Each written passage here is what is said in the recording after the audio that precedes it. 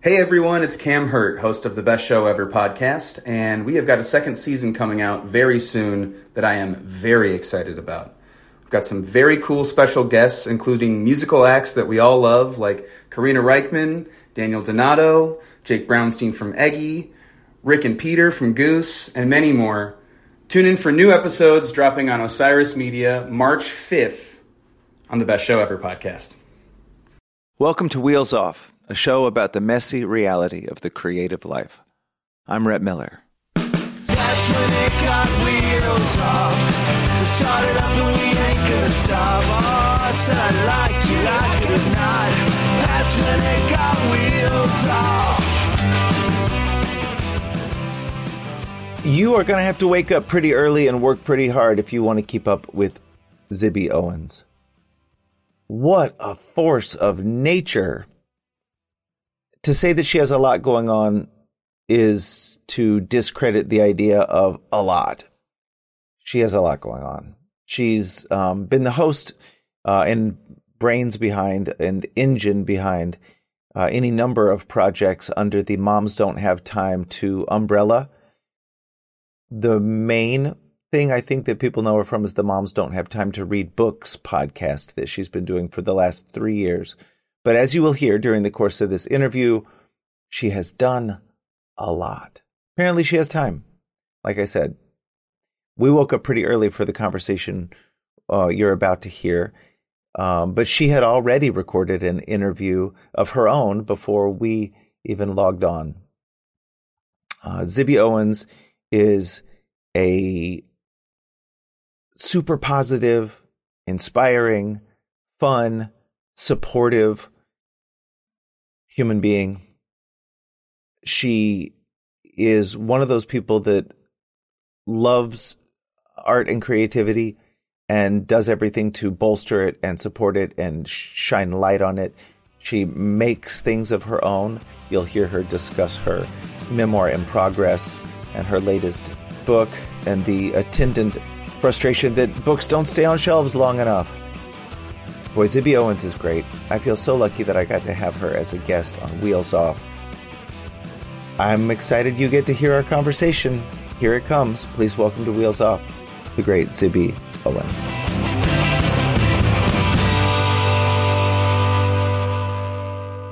Welcome to Wheels Off, Zibby Owens. Thank you so much for joining me.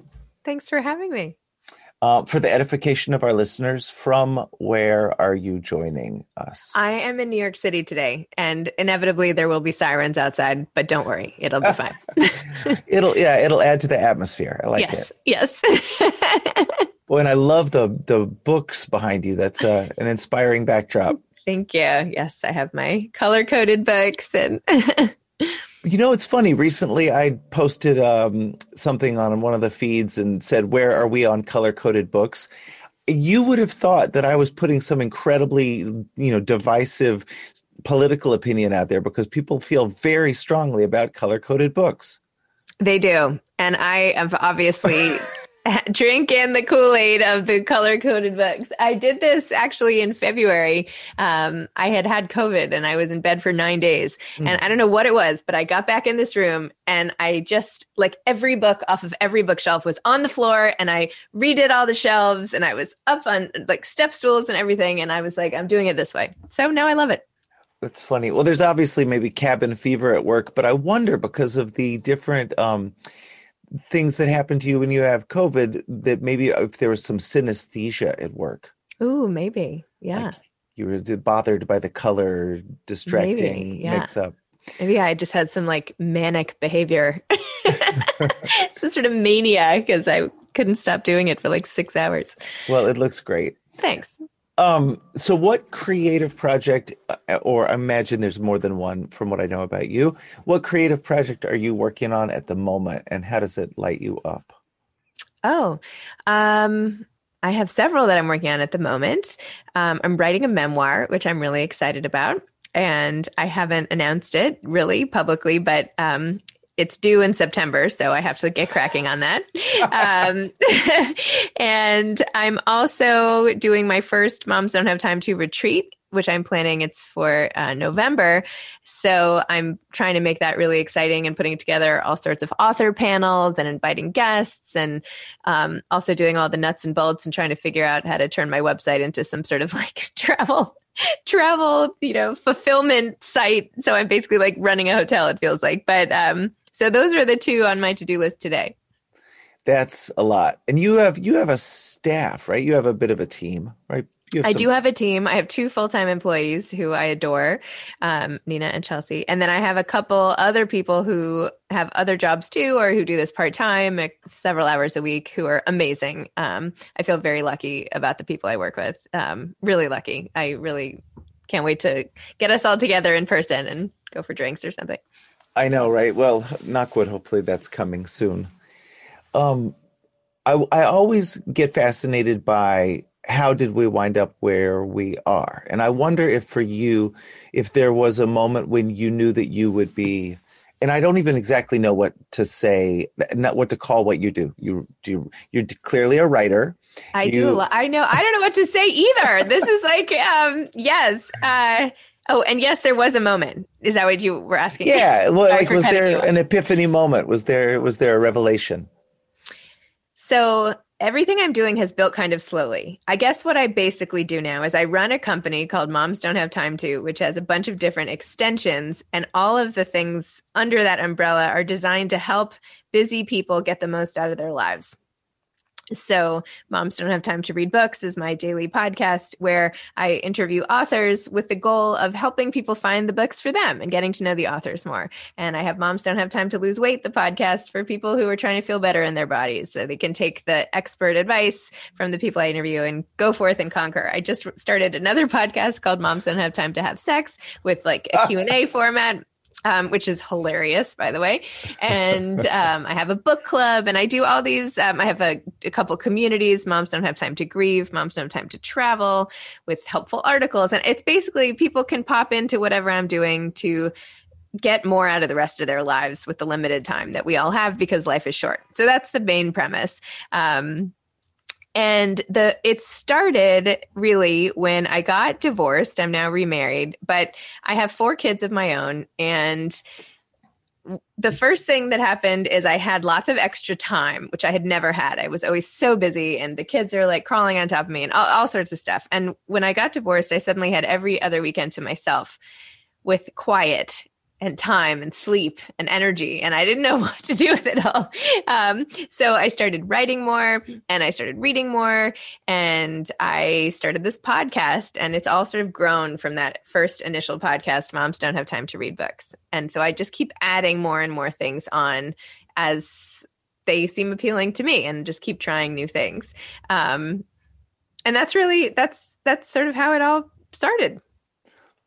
Well, I'm excited about the memoir. What was it that made you want to do that now? Well, I've written many books that haven't sold. I also released an anthology this February and have another one coming out in November, which is a collection of essays written by authors who have been on my podcast. So these best-selling, amazing authors, all writing on topics that moms don't have time to do. So I was really proud of those 2 books. And I've always written my whole life since I was, my first article was a personal essay in 17 magazine when I was 14. So this is just something that I do. This is like how I process feelings. I do even on Instagram every day. It's like my innermost thoughts and feelings. So it helps me through. And the older I get, the more I realize that I have no unique thoughts and feelings. Everybody experiences this, and maybe they're just afraid to talk about it, or they don't admit it or whatever. And I feel like if I say something, then undoubtedly a lot of other people feel the same way.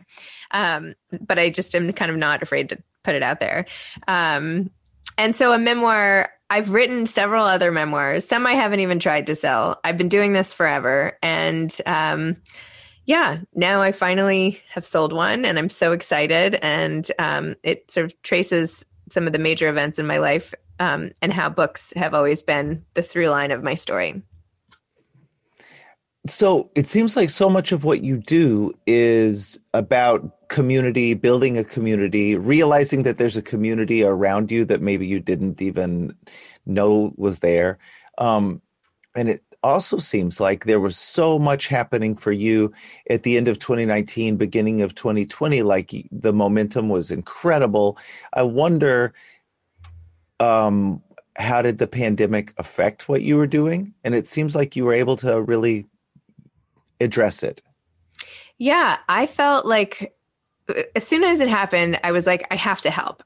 Because that's what I had been doing for 2 years, is interviewing authors as they were launching their books. So I was like just heavily invested in that process, the publishing process, and leading up to it. And I know how important it is for authors when they have a pub day and all of that. And obviously there were major concerns aside from book publishing at the time, like, will I be okay? Will my family be okay? And actually we ended up losing people, and it was very tragic and awful. But my other thought professionally was sort of like, I have to help. I have to help. So that like day 2 of the pandemic life, I started an Instagram live show where every day I was like, anyone who has a book coming out, just come on my show and I will give you like a 10-minute spotlight. And we'll just hear about your book. And I won't have time to read all the books the way, for the podcast, I prepare and I do all this research and I read and blah, blah, blah. I was like, I won't have time to do all that. I have 4 kids at home, homeschool, like craziness, but for an hour on Tuesday, on every day at 11, come on my show and you can get at least your word out. So that drew quite a following, and people started watching it every day and listening to it. And, people later told me it really helped them to have any sort of structure to their pandemic days. So I did that from the start. I did a show on the weekends with my husband a few times, with other like literary couple type people. Not that he is, but it's fine. Then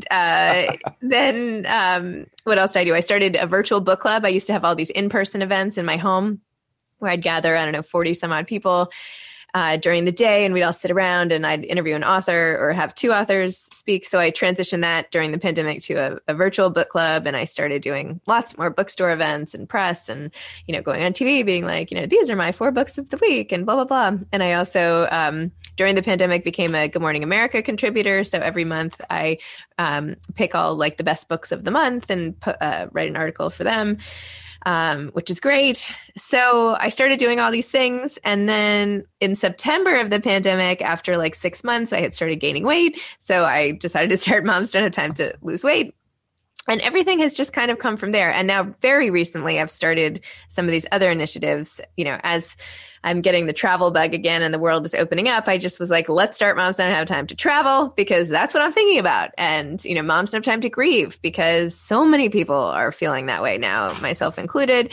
And, moms don't have time to have sex. That actually started because I interviewed this phenomenal, hilarious British international sex expert. And I was like, I have to do a show with you. You are too funny. So that was not like planned, but, so things they just keep happening, and I'm delighted to sort of go with the flow and build it. And, this wasn't the plan. I didn't have a business plan. I do have a business. I did go to business school, but, I did not have a business plan for this. This is all just sort of grown. I love that. The writing that you do is obviously creative, but I think there's something so fundamentally creative about the way you approach sort of the bigger picture of your company, of the things that you make. I wonder about, because musicians, a lot of time you'll hear us describe making music as sort of therapy, like we're working through things. And I'm reminded of that phenomenon when I hear you describe the way you come up with ideas for new projects, right? Like you worrying about the little bit of COVID weight gain. And so you deal with it by creating a public forum where people can come together and work through it. I wonder for you, when you run up against like the internal stuff that shuts us down, the difficulties, the internally generated obstacles, I wonder, what have you figured out as far as tricks to get past that? And maybe really what you're doing, your entire body of work is the answer to this, because you're constantly trying to solve these problems. But I guess for you, like when you're new to podcasting or you're writing a memoir for the first time, how do you deal with the sort of negative voices in your head that try and shut you down? Yeah, good question. And by the way, my husband produces music. He has a production company and he works with these amazing musicians. And I actually interviewed Dan Lottie, who was part of this band called Danger Muffin, and now they're part of the Moon Brothers and Morning Moon Music and all of the stuff. I interviewed him. He was one of my very first podcast guests because I was like, you're a songwriter. You should be on Moms Don't Have Time to Read Books. I'll interview songwriters. Now I kind of stopped doing that. But his process, that was so interesting to me, you know, how you come up with music and how you write songs and where he came up with the ideas. And I don't know, I found it fascinating. So I'm super into what you were just saying about, you know, your own music and all of that. You know, how do I deal with the voices in my head? My sort of philosophy is like, I'll just try it. Like, I'll just try it. Like, what's the worst that's going to happen? Like the things that I'm trying, I'm not like doing things that have a lot of cost or infrastructure. So, and I do that on purpose, right? So before I start anything that actually does have a lot of cost associated, I do take a minute to think very, very carefully about that. But if I'm starting a podcast, like I've started podcasts and then I'm like, nah, this isn't really working. And then I stop them, but I try them and like, who cares? So I guess part of it is like, who cares? You know, if it's low risk and there's not a lot of cost, I'd rather try it and see if it takes off than not try it. Right. I don't mind if it doesn't take off. I don't view that as a massive failure. It either means like I wasn't doing it right, or there's no demand, or I don't find it fun enough to do. So, so I guess my first thing is just trying it and making sure it's fun. And also, you know, I try to get a lot of data before I do it. So I try to be as prepared as possible. So I'm not just like, when I say just try it, I'm not like willy-nilly just trying something randomly. I think it through very carefully. So before I launched my first podcast, I listened to a ton of podcasts. Like, what do successful podcasts have in common? Like, what do I like? What do I not? What don't I like? You know, how do other people who have started things, like, what other things do they do? Like, for instance, this one woman I had on early on, she had like a 3 million downloads and all these awards and all this stuff. And I was looking at her website being like, how did she do that? Like I had like 2 guests or something, not 2 guests, maybe 20 guests. And I remember like studying her website and clicking through like, well, what awards did she win? What are these award shows? Like, how do you win one of these awards? Like, how did she do this? And then I was like, well, I guess I could just start entering awards. Like I'll enter all the award shows that she entered. And then I ended up like winning some because like, why not? Anyway, so that's like one thing is like, and then like sponsors, everybody has a sponsor. So I was like, well, I guess I better get some sponsors. So I figured out how to do that and how much money to charge. Should I charge? Should I do in-kind marketing? I've experimented a lot with the different formats of that. And then now I don't do as much competitive research in podcasting, like this sex podcast, for instance. Like, I don't want to know what's out there. Like, that's not. I don't even want to go there. I'm not even like putting it in the search bar because like ours is a very tame, like it could be in a women's magazine Q&A, you know? So, but I don't know of a show like that. So I'm just going to do it. And in terms of memoir writing, I mean, literally I've gotten advice now from almost 700 people. Like every episode I ask a well-known or notable author who's written a book that I love, what is your advice for aspiring authors? And I store all that away. And so maybe it's taken me these, 3+ years of asking advice out of every single person to feel confident enough to then go try it myself. Although now that I'm doing it, I'm like, very much in my head about it. And I've had to use all these tricks to get myself to stop, sort of editing myself before I can even get anything on the page. But so I guess that was a long answer. No, that's what I'm here for. I love it. Thank you. And to hear you describe it, it really does remind me of the way musicians or even actors that I've spoken to, comedians, certainly, artists who are creating things on the fly, so much of what they do is driven by instinct, right? Like those moment-to-moment decisions that you're making. And to hear you describe the way you create new projects or pivot from one thing to the other or abandon something that you're not crazy about, that really makes me think of that's the artistic process, right? You have to trust your instincts. Yes. And I've had so many people tell me that they don't like something, or this isn't going to work, or that's not going to work. And I'm like, I'm just not going to listen to you. Like, I don't agree. Like, somebody at the very beginning, somebody I really respect who has built lots of businesses and whatever, was like, you shouldn't ask authors their advice at the end, because I bet not many people listening are aspiring authors. And, I wouldn't do that. I bet they're mostly moms or whatever. I think you should cut that question out. It's my favorite question. And I've now actually launched like a spin-off sort of 2-minute show with just the answers to that one question.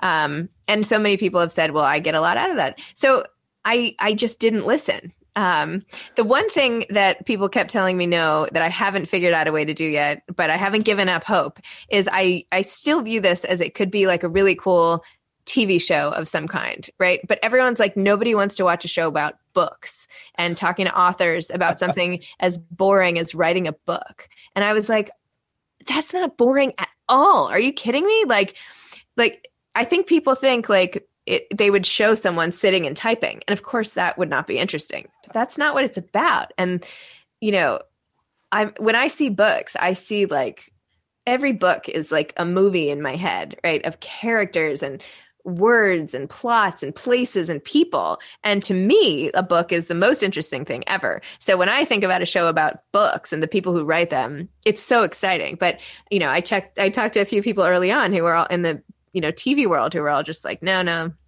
I don't think so. So anyway, I haven't figured out that, but I know that a lot of people have said no, and I'm not going to give up. I'll find a way to do it. And I'm also trying to figure out a way to sort of solve some of the problems of the book industry in general, which I haven't yet, but I'm not giving up. The more that I get my own publishing experience, the more I feel like I'm going to be able to solve this in some way, like some of the structural problems. So,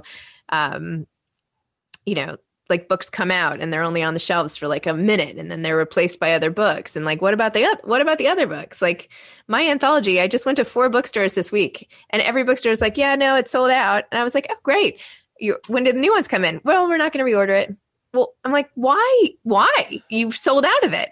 Like, get more, put them on this table here, sell out again. They're like, no, I don't know. We're just not. I'm like, what?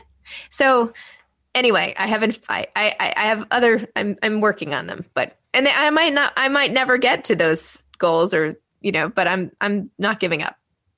Oh my God, I love that. One thing that comes up a lot in these conversations I have with people about creativity is the idea of sort of calculation. And so when I hear you describe all the research that you do and the, talking to all the people, and I guess what I take from that is that you are really following your instincts and coming up with ideas that you want to pursue, and then doing the work to see how it would be done or if it's viable and that kind of stuff. You're not reverse engineering. You're not going out there going, what does the marketplace want? And then trying to create something for that, right? No. Yeah, that comes up a lot. Like if you create for the marketplace, trying to fill a hole or make money, then it always has this sort of stink of desperation on it, right? Yeah, and this comes up a lot in my conversations with authors, right? That some authors say, I talked to my agent about like what is hot right now, and then I did that. Or especially like with thrillers, right? Thrillers were very hot for a while, and maybe they still are. I don't know. So someone's like, I taught myself how to write a thriller, and now she's like a best-selling thriller writer. I can't do that. Like that's not how, I don't know. That's just not the way my brain works, I guess.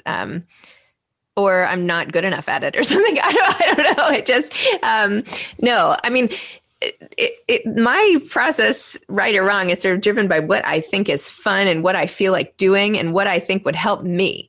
And I feel like if it's going to help me, it's going to help others. So it's less like, and if it's not there, then I guess I could do it. But it's not like everyone's like, we need a book podcast about, you know what I mean? Like I wasn't even listening to book podcast. I wasn't even listening to podcast. I didn't even know how to listen to podcasts. So, yeah, I think if you're doing something creative, it has to come from a place of passion, because it's, it involves like every part of your brain, and it's so unique to you. I think you can do it, but I think it'll only get you so far. Agreed. So I wrap my interviews up with a question that's a version of what you do. If you were to run into a 21-year-old version of yourself working in today's world, what advice might you give yourself? Working in today's world.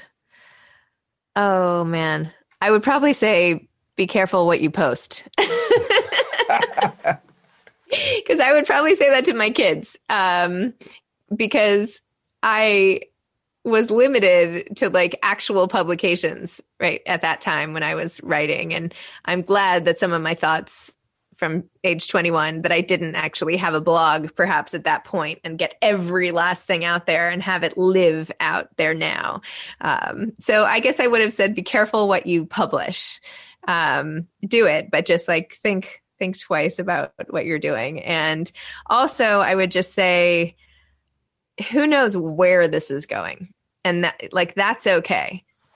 Like I took a class in business school about like your dream job based on all your skills, right? And I spent the whole semester and put together this whole presentation. At the end, I was like, yeah, it doesn't exist. Like there's nothing that combines all my skills and interests.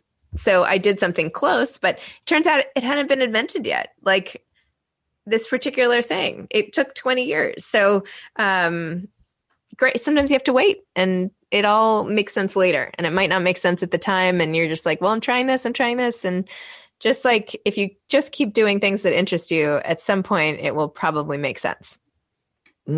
I love this quote. This is going to be something now that I think about a lot. You might have to invent your dream job. I paraphrased you. Sorry, that's not a quote, but I love that it might idea. not have been invented yet. It just. That's so good. Thanks. Well, Zibby, I am so inspired by your, sometimes I think ambition is an icy thing, but when I see you and all the big ideas and this big engine that you've got, and I think it's really inspiring, and I'm so glad that you were willing to be a guest on Wheels Off. Thank you so much. Oh, well, it's really nice of you to have me. Thank you. I appreciate it.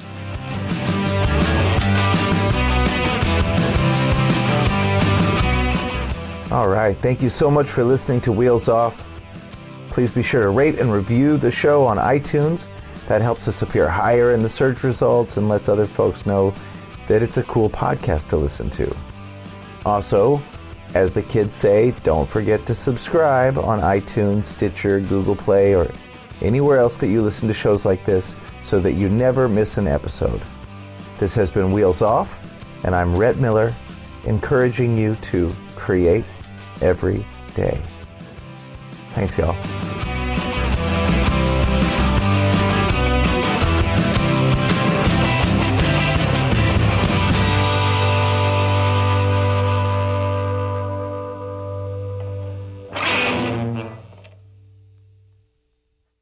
Hey, this is Dewey Halpus, host of Peer Pleasure on the Sound Talent Media Podcast Network. Join me each week as I explore another long-form conversation with one of your favorite musicians, actors, comedians, or creatives.